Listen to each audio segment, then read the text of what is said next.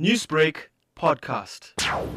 Karunanidhi was a phenomenal politician. He was an actor turned politician, and he was very, very popular amongst the masses in India. Despite his old age, he was chief minister he was in politics for over 46 years, and that is remarkable. And during his reign as chief minister, there's been much improvement in Tamil Nadu, especially with the infrastructure, with roads. He has been described as a champion of the Tamil language. What legacy does he leave behind? Karunanidhi's legacy should continuously to live on, and his determination to ensure that the Tamil language is promoted and perpetuated is one of the things that we need to remember, the great soul.